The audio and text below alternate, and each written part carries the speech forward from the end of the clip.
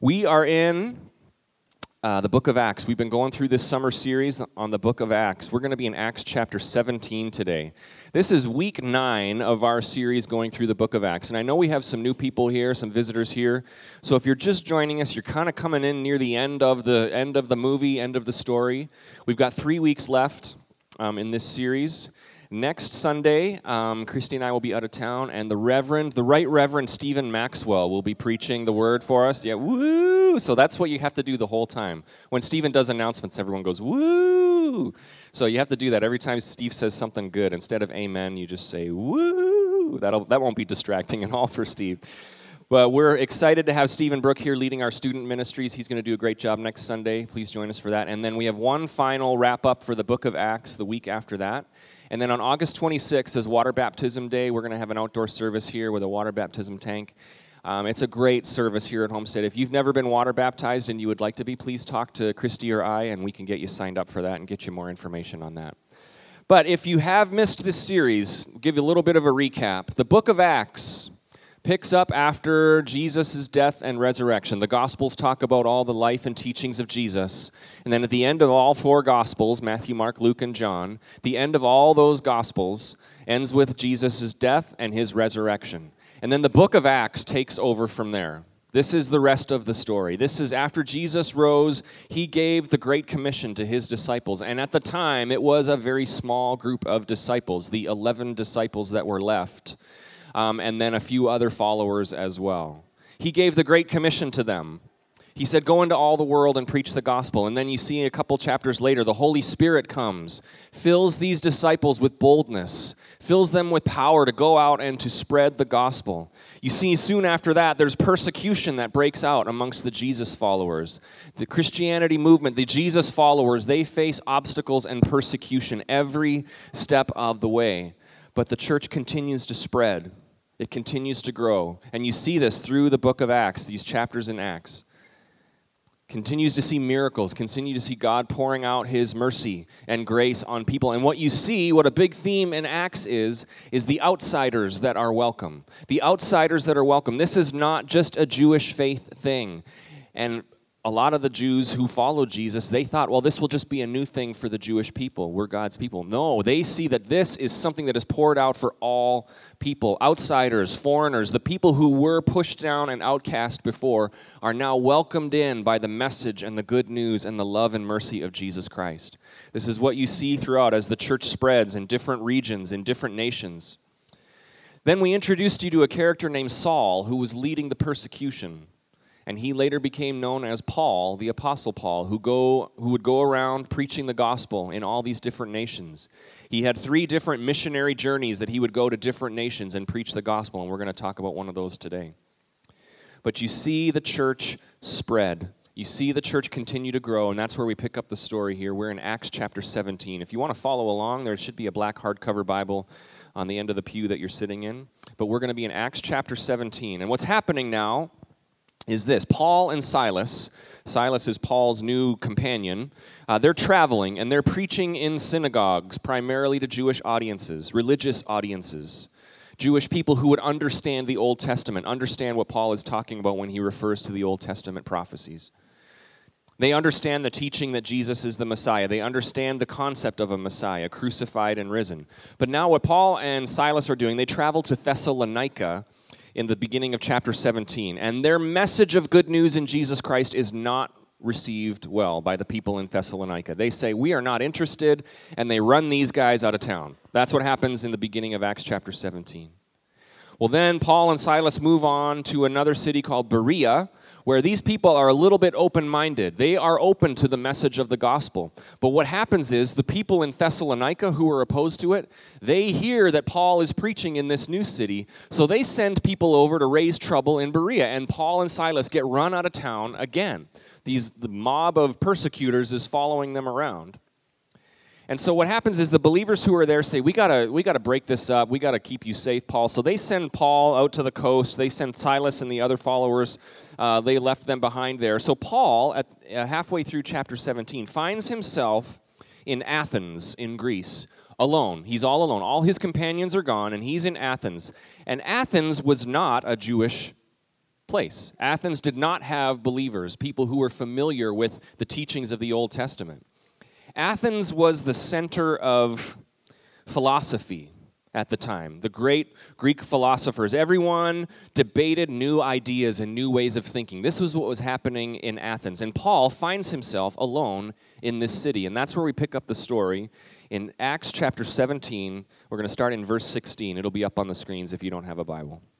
It says this in verse 16. While Paul was waiting for them in Athens, waiting for the other followers to join him, he was greatly distressed to see the city was full of idols.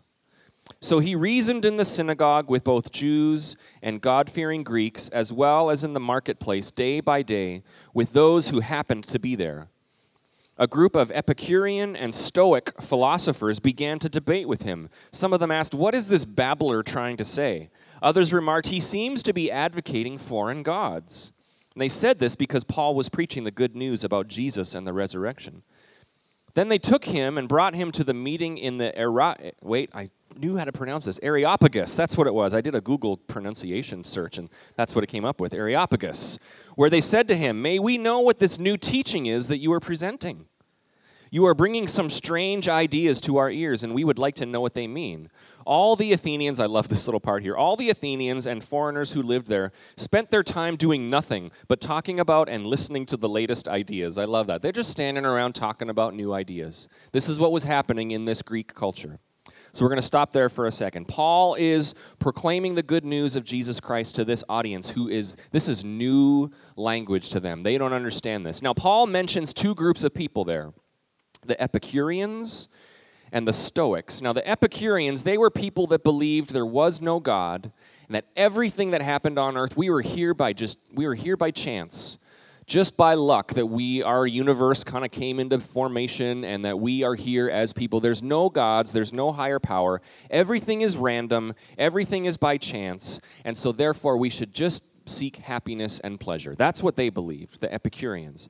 The other group of people that Paul talks about were the Stoics.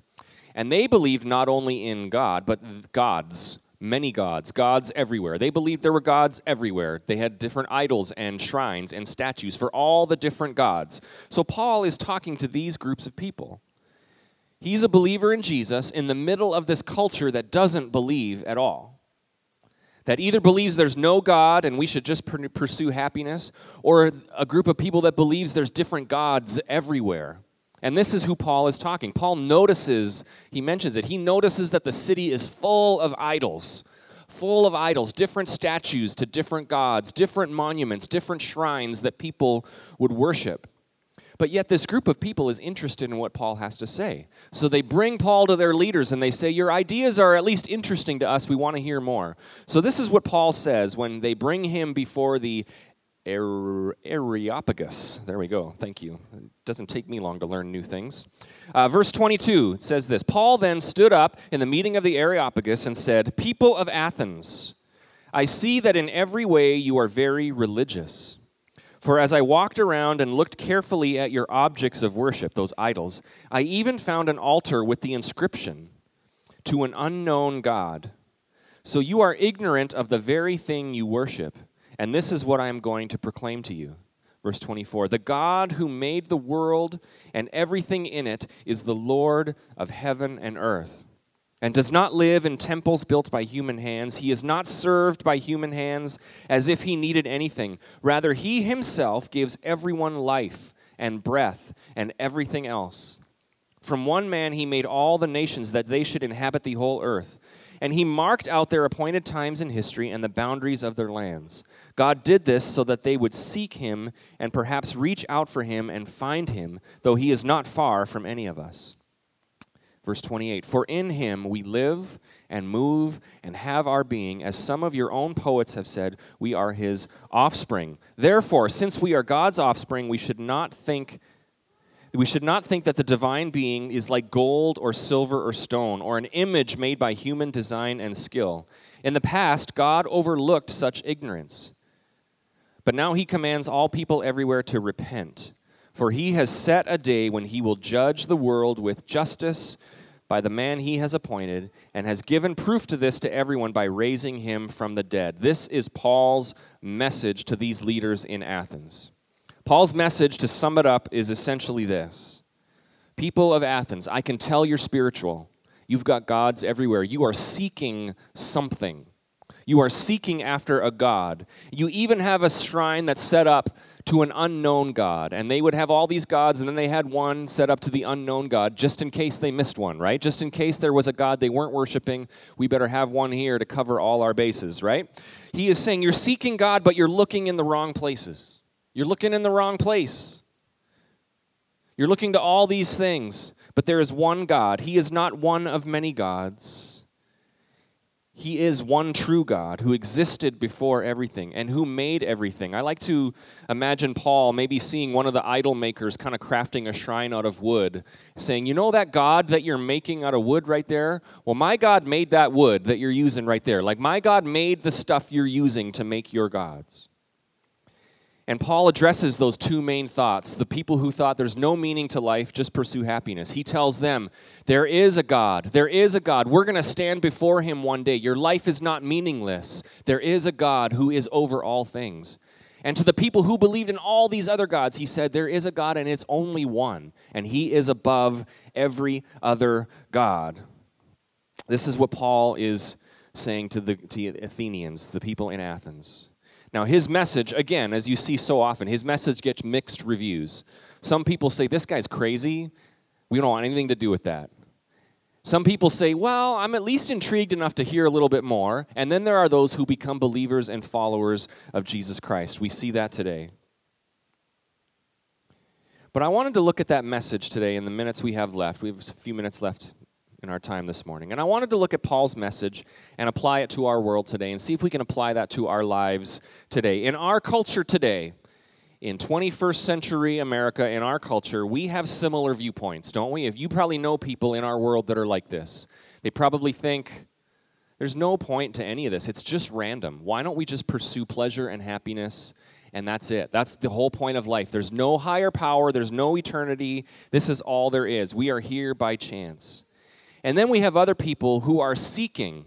They're searching for purpose and meaning and significance in their life, but they're searching in all sorts of places. They're looking to gods in all sorts of places, something to give them some meaning to their life. We have both groups of people in our world today, and if Paul were here, he would say, people of the 21st century, I see that you're seeking. I can see all your objects of worship, but let me remind you, there is one God who is above all. There is one God who is above all, and we will stand before him someday. He is the one who made you. Your life matters, and everything you need is found in him, not in any of these other things that we seek after. That's what Paul would say to us today. That's why the Word of God is alive today, because we can read that and we can see we have a world that is seeking in all sorts of places for meaning and purpose. And God is there, the one true God, saying, look to me for these things. That's what God is saying. This is where we find significance and meaning. This is where we find significance and meaning above any of these other objects of worship that we have, against any of these other idols that we have. So I want to talk about those idols a little bit today. And you might be thinking, idols? We don't have idols in this country. We don't have idols today. There's no shrines. There's no statues. We're not in like a Shadrach, Meshach, and Abednego situation where we have to listen for the trumpets, and if we don't bow down to the statue, we all get thrown into the furnace. There's nothing like that going on, at least not yet. You know, we don't have anything like that going on. So you're probably wondering, what's an idol? What would an idol be? Well, an idol, if you look up a definition of an idol is a representation of God that is worshipped. Also, an idol is defined as a person or thing that is greatly admired, loved, or revered. An idol is anything that occupies a place of worship, something we place in a position of importance above God. This would be something that would be an idol. This would be something that would be a false thing of worship that we are worshiping, something that we place in a position of importance above God. And also, it's anything we look to in order to get something when we should be looking to God for that thing, right? Okay, that might have gone over your head. It's hot, and you might have been focusing on the fan or something. But anything we look to in order to get something when we should be looking to God for that thing. If we're looking to something else for value, to feel worthy, to feel loved, to feel happy, if we're looking to some of those things instead of God, who is the source of all these things, those things could be false idols of worship in our life. Now, if you look through the Old Testament, maybe, do we have any Old Testament people who could name off all 10 commandments? Anybody know all 10 commandments? Anyone know the first of the commandments? I am the Lord your God, you shall have no other gods before me. So God spoke very strongly. Thank you to whoever said that. Is that you, Becca? Thank you.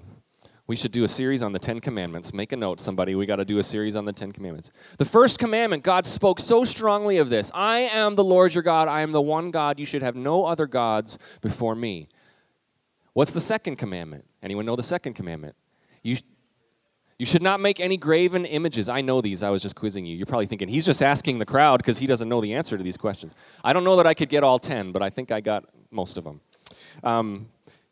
Commandment number 2, the first one he says, don't have any other gods before me. The second commandment is, don't have any graven images. Don't create any images that you worship. Don't have any idols in your life. He spoke so strongly to his people, the nation of Israel in the Old Testament, about this. Don't have idols. Don't have things that you put before me in your life. Because Israel was surrounded by all these nations. If you read the Old Testament, you'll see this throughout. There is a theme that goes throughout the Old Testament history. Israel as a nation is surrounded by all these other nations who are idol worshipers. They are worshiping all sorts of gods. These other nations would have a god they would worship when they wanted it to rain so their crops would grow. They would have a different god they would worship when they wanted a bountiful crop or when they wanted health in their nation or in their family. They had another god that they would worship. When they were facing an attack of the enemy, they had another god that they would worship in order to keep them safe. They had gods for all these things to keep them provided for, to keep them healthy and strong, to keep them blessed as a people, to keep them safe. All these other gods. And God said to his people, the nation of Israel, don't do that because I am all of those things for you. This is what God was saying to his people. You look to me to be provided for. I want you to look to me to be valued and feel worth. I want you to look to me when you are feeling attacked and you need protection. This is why God spoke so strongly against idolatry in the Old Testament. God is saying, I want to be the one to protect you, to guide you, to provide what you need, to bless you, to instill value and worth in you. Stop looking at all of these other things when all you need is God. And that message rings true for us today, right? Stop looking at all these other things to find these things when all you need is a relationship with your Heavenly Father. That's all you need. That's all you need to feel significance as an individual, to feel a value, to feel love. That's all you need is a relationship with your Heavenly Father. To feel like you are provided for or protected or blessed. All you need is a relationship with your Heavenly Father. This is what God teaches. This is what God was trying to instill in his people, the Israelites. And over and over and over and over again, you see idolatry creep in to the Israelite camp. They would begin to intermarry with the other nations, and the other nations' patterns of idolatry would become Israel's patterns of idolatry. And it started with little bits of compromise, which grew and grew and grew until the nation of Israel was outright idolatrous in their worship of all these other gods. So when we look at idolatry in this light, we look at what Paul was saying to the Athenians. I see all these idols. I see what you're seeking after when you should be seeking after God. When we look at idolatry like that, I'm going to ask you some questions. What is it in your world that is taking that place of importance in your life when it should be God? What things are in your life that you are looking to when you're searching for something when you should be looking to God? What it is in your life that you look to in order to feel value or significant or to feel protected or secure or blessed when you should be looking to God? Are you searching in other places for something that only God can give you? Because we can worship the false idols all we want, and you see this throughout the Scripture, you see this throughout history. Anytime we worship something, anytime we place something at a high level of importance that is not God, we leave empty. We leave empty. There is nothing there, but God is the source of all that we need. So what is in your life that would be like that place of importance that you have put on an altar of importance that you look to when you should be looking to God? I'm not going to, in case you're worried, I'm not going to post a list of idols today. You know, growing up in the 80s, any Christian kids growing up in the 80s, it seemed like there was people had like lists of, people would say that movie is becoming an idol in your life. Secular music in the 80s was, if you had too many secular CDs, I would hear people, not that this happened to me, I would hear people come to me and say, I think that secular music is becoming an idol in your life. That was like the ultimate, like, trump card, poker hand winner of, if you wanted somebody to do something, you would say, well, that's clearly becoming an idol in your life. Those non-Christian friends, you're spending too much time with them. They might be becoming idols. So I'm not going to post a list of idols today if you're worried, all right? But I am going to ask a few things. I'm going to suggest a few things as we look at this, because it's not about feeling condemned. Christy spoke a great message a few weeks ago. Remember when she talked about what's my list? All these new converts to Christianity were wondering, what's my list of things I got to do? We don't have that. We have grace and mercy and love in Jesus Christ. But the point of this is there are things that creep into our lives, often very subtly, that get in the way of our devotion to God, that become too important to us, that hinders our reliance and our faith in God. Right? So this is why I'm bringing this up. This is why Paul was mentioning this in this chapter in Acts. We look to things when we want to feel valued and loved and significant. And for many of us, we look to other people. We look to other relationships to fill that void in us. If you're a single person here, maybe you think, oh, I just keep looking for a boyfriend, a girlfriend, someone to be with so that I can feel loved and valued. Maybe you went into marriage thinking, well, now that I'm married, my spouse is going to fill me with all sorts of value and worth, and spouses, we should do that. Spouses, we should fill our spouses with value and worth. But we don't look to our spouse to fill us up with all these significant things. We look to God to help us feel valued and worth and loved. Maybe you are in a marriage and you're looking to someone other than your spouse because they make you feel valued and loved and worthy. We can't look for these things in other relationships. We look to God. Another thing, this is something very prominent in our world today. We have an epidemic among young people and older people, lest us parents start getting judgy here, who are looking for significance and value through social media. I'll say we, because I spend as much time, staring. I borrowed Christy's phone for this illustration. That's why there's a flowery case on it, I just noticed that now. My phone is being used for something else this morning. We have a generation of people, old and young, who crave social media because it gives them a sense of value. If they can have friends, if they can see enough likes or retweets or pictures of themselves, or if they can create an online life that looks worthy, that looks significant, then they'll feel valued. There's been tons of research on this. Social media produces that chemical in our brain, dopamine, that causes like the pleasure in our brain. Like when we feel valued and accepted on social media online, it causes a chemical to be released where we're like, oh, that feels good. That feels good. Maybe you have people in your home that seem to be on their phones the whole time, seem to be on screens, seem to be on social media, looking to these things to instill value in us. And God is saying in all these things, why are you looking here for worth that will leave you empty? And you're probably thinking, well, just because I like something, does that make it an idol? Well, no, not necessarily. And, you can like social media. There's good parts of Facebook and other social media. It doesn't necessarily make it an idol. But here's the thing. You have to ask yourself a couple questions. With anything that's important in your life, ask yourself these questions. Is it against what God wants, or is it against Scripture? Then clearly, yes, that should be removed. If it's something that's against what God is teaching, what God's Scripture says, yes, let's get rid of that. Second question, is it harming you? Is it bringing harm to you? Then if it is, let's get rid of that. But a good way of knowing if something is an idol in your life is this third question. How would you feel if it was taken away? How would you feel if it was taken away? In our house, we have 2 dogs. And you're thinking, does he want one to be taken away? I would love one to be taken away. No, that's not why I bring up my dogs. We have one young dog who's about 1.5 years, Millie, a lab mix. She's super sweet. We have an old crabby dog named Buster who's a beagle. And he's 13.5 years old, and he's crabby.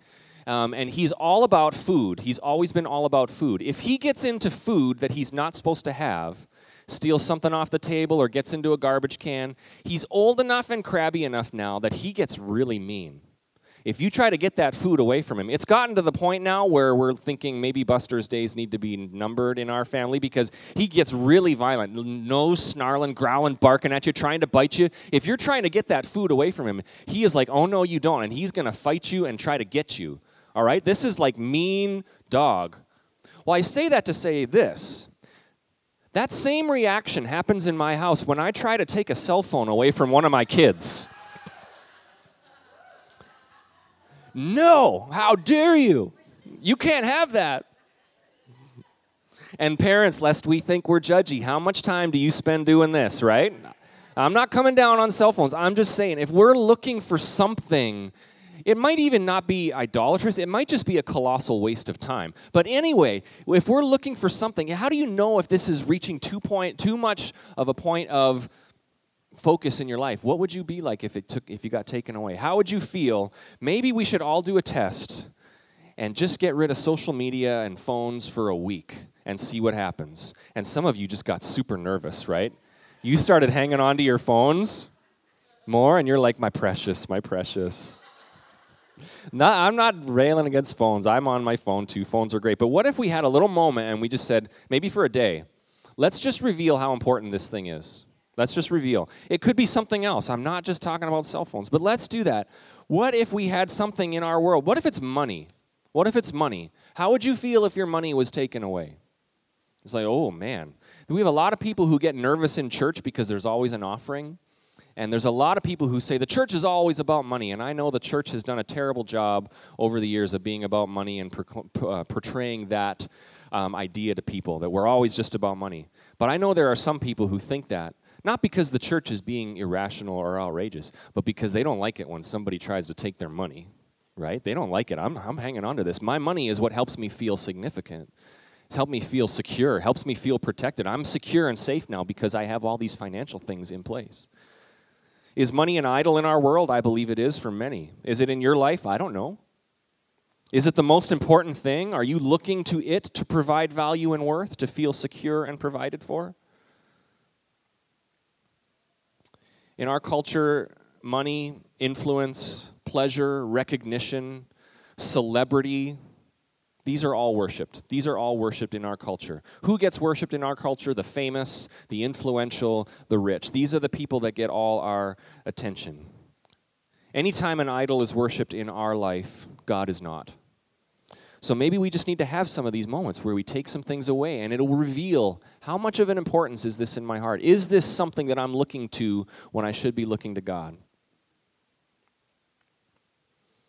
And when you're thinking, well, how do I reveal this? How do I know what's an idol in my life? If you have an actual statue that you're worshiping, well then yes, we should probably get rid of that.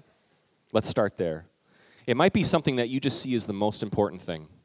Might be something that you just see as the most important thing in your life, and you need to reprioritize what is most important and what is secondary. Have a phone, have money, all these things are fine, but have them in their appropriate place of importance in your life.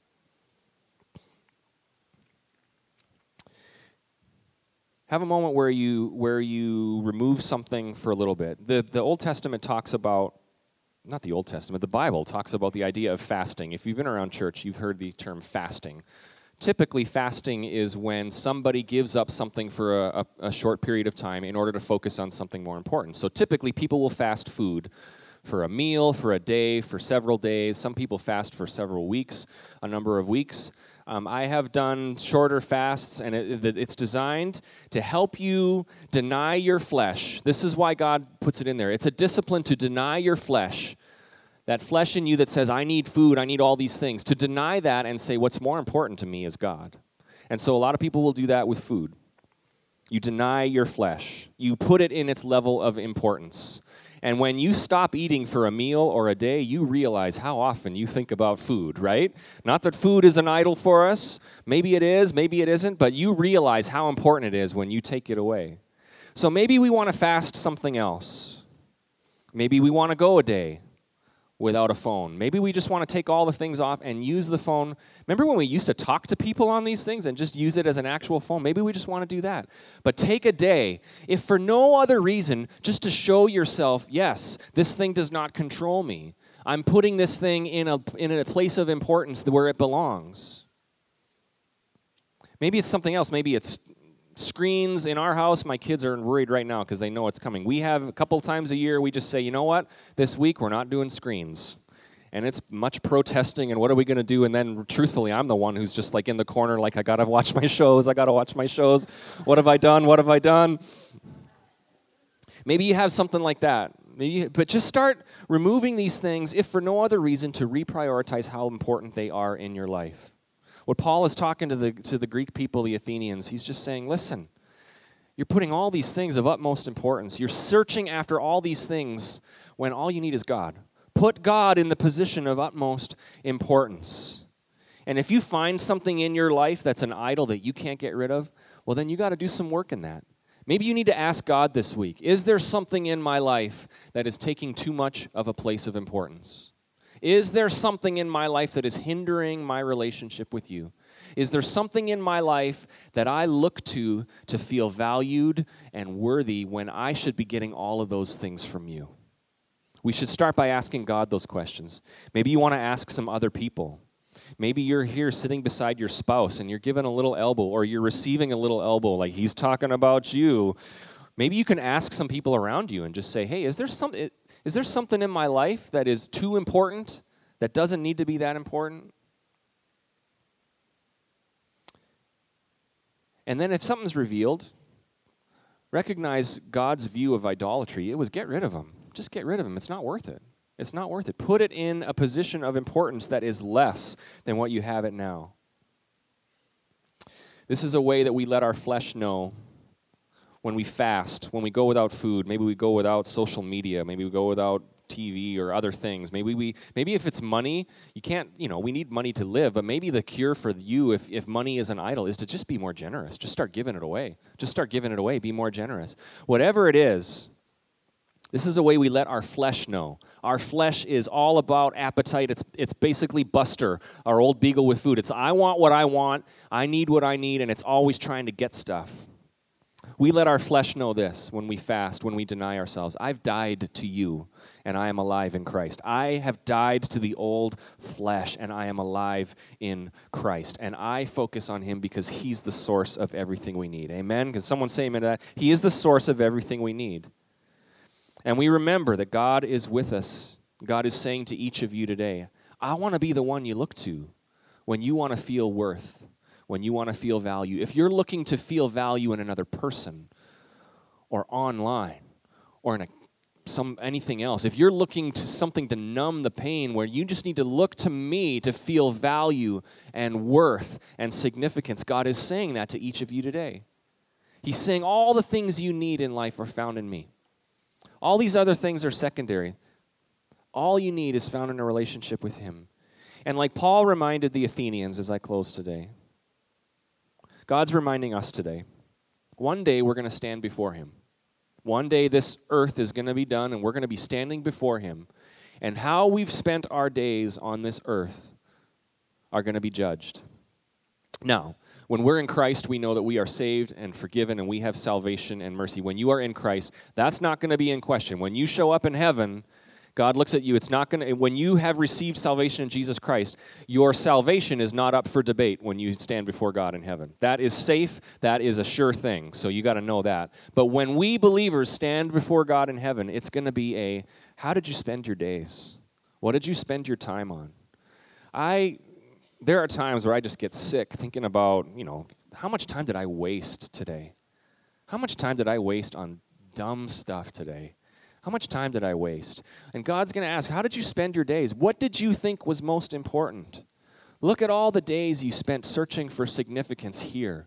Look at all the days you spent hanging on to your money here. Look at all that stuff you lived for, and it's all gone. What about the days you spent living for God? That's what's going to last. I'm challenging you today, as Paul was challenging the Athenians, the people in Athens, as Paul was challenging them. Don't waste your days. Live for God. What matters is what you do for God. That is what is going to last. And I picture myself standing before God, and this is like a sobering moment I try to do once in a while, when I find myself just wasting a day, and God's going to say, what did you do with your time on earth? Why were you spending so much time on that? Why was that thing or that person or that whatever it was so important to you when you needed to be focusing on your relationship with God? So I want to challenge you in that today. Let's close in prayer. Heavenly Father, we are your people. We recognize your love and your faithfulness to us. You have been so good to us. We've been singing about it today. You are good to us. Your love endures forever. You are faithful. You are true. You are all we need. We've been singing those words with our mouths today. And Lord, we want to proclaim it with our heart today. You are everything we need. You're everything we need. You are our source. And so, God, we want you to convict us if there is something in our lives that is standing in the way of you. If there's something in our life that is elevated to the position of being an idol or something that we spend way too much time on or something that we look to when we should be looking to you, if there's anything in our life that has reached that stage, convict us. Reveal that to us so that we can correct that. We want a relationship with you, that to be first and foremost in our lives. So as we pray, if that's you today, just have that conversation with God. Just repeat that prayer to God. God, I want you to be first. I want you to be first. I don't want to be distracted by all these other things. Whatever it is, and it might be something different for you than the person sitting next to you, but we want to prioritize our lives to put you first. Thank you for the work that you're doing in us. Thank you for the work that you're doing in this church. I pray that you would continue to work in us that we could be more like your Son, Jesus Christ, that we could bring honor and glory to you in every day, in everything we do. In Jesus' name we pray, and everybody said, amen, amen. Thank you, Homestead Church, for being here today. If you're new, I would love to meet you out in the lobby in just a minute, but thanks for being here. Enjoy your Sunday. God bless you.